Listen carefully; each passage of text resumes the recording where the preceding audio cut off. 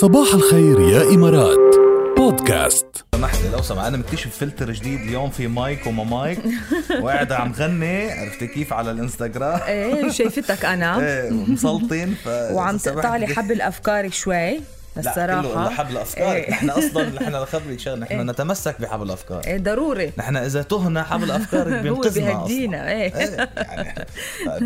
شوف حبل أفكاري هلأ كله جاد عم يصب بأبو ظبي صراحة، وتحديدا بهيلتون أبو ظبي جزيرة ياس، يعني اللي قريبا رح جربه لأنه ما بقى أتحمل عم شوف هالإشي على السوشيال ميديا وخلص. يعني هلأ الوقت لنصنع ذكريات جديدة بهيلتون أبو ظبي جزيرة ياس مع إقامة شاملة الدخول للمنتزهات اللي موجودة هناك بجزيرة ياس الترفيهية.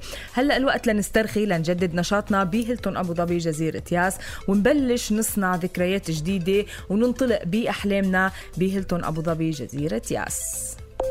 What's trending؟ الترندينج اليوم طبعا بالإمارات هو الحدث الأبرز كمان يلي كلنا عم نحتفل فيه. بتحتفل دولة الإمارات اليوم بيوم الطفل الإماراتي يلي بيصادف طبعا 15 مارس من كل سنة، بتأكيد على التزام الإمارات بتنشئة جيل المستقبل وأعداده لمتابعة مسيرة التنمية المستدامة يلي بتشهدها الدولة بكافة مجالات الحياة. نعم، موضوع يوم الطفل الإماراتي للعام 2021 هو حق الطفل باللعب. بتخيلوا شو حلو هالعنوان وشو حلو هالشعار. طبعا هذا الشيء بيتماشى مع التزام حكومة دولة الإمارات العربية المتحدة الصريح بالحفاظ على حقوق الطفل. بنص قانون حقوق الطفل وديما بالمادة 30 على أنه تشكل الدولة مجالس وجمعيات ونوادي ومراكز الأطفال تختص بتنمية الأطفال الثقافية والفنية والعلمية والبدنية، فضلا عن جوانب أخرى من التنمية. وبالإضافة لهذا الشيء بيتعهد المجلس الأعلى للأمومة والطفولة بتعزيز حقوق الطفل يلي بتأكد عليه الاستراتيجية الوطنية للأمومة والطفولة 2017-2021 برؤيتها، لما تقول يعني أن يتمتع الطفل بجميع حقوقه التي تكفلها الدولة وينمو في بيئة صحية وآمنة وداعمة تطور جميع قدراته ومهاراته.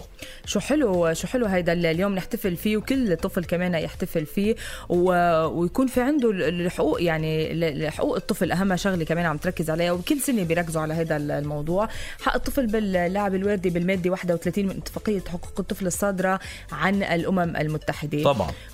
طبعا عم تحتل حماية الطفل ضد جميع الأخطار أولوية قصوى بدولة الإمارات، وقد نجحت طبعا خلال السنوات الماضية ببناء منظومة متكاملة من الجهات الاتحادية والمحلية والأهلية اللي طبعا عم تتولى عمليات التوعية بحقوق الطفل، وعم تحفز كمان على تنفيذ برامج وخطط الرعاية والمحاسبة بحالات التجاوز أو التقصير.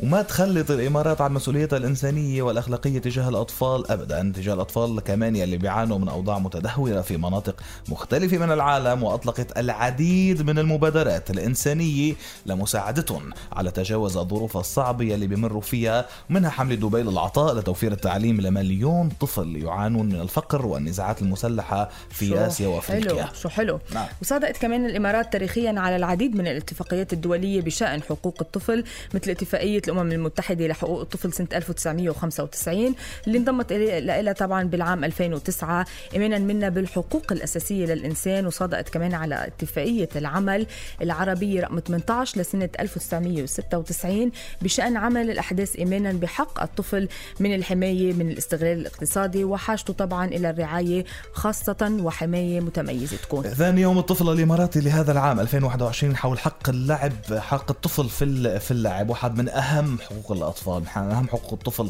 أصلا يعني المعروفة قديش لها تأثيرات مهمة ولها تأثيرات نفسية أصلا بنمو شخصية الطفل وبتنميته أصلا كيف ديناميكيته النفسية اللي حيحملها معه باقي حياته. اللعب شغل كتير مهمة وكتير أساسية ومهمة. وبتعرف جاد إنه بس يكبر الطفل يعني يصير بمرحلة المراهقة أو أكتر ما بيتذكر شيء إلا أن الحب واللعب اللي كان يصير هو بطفولته. يعني هذا الشيء اللي بيحمله معه.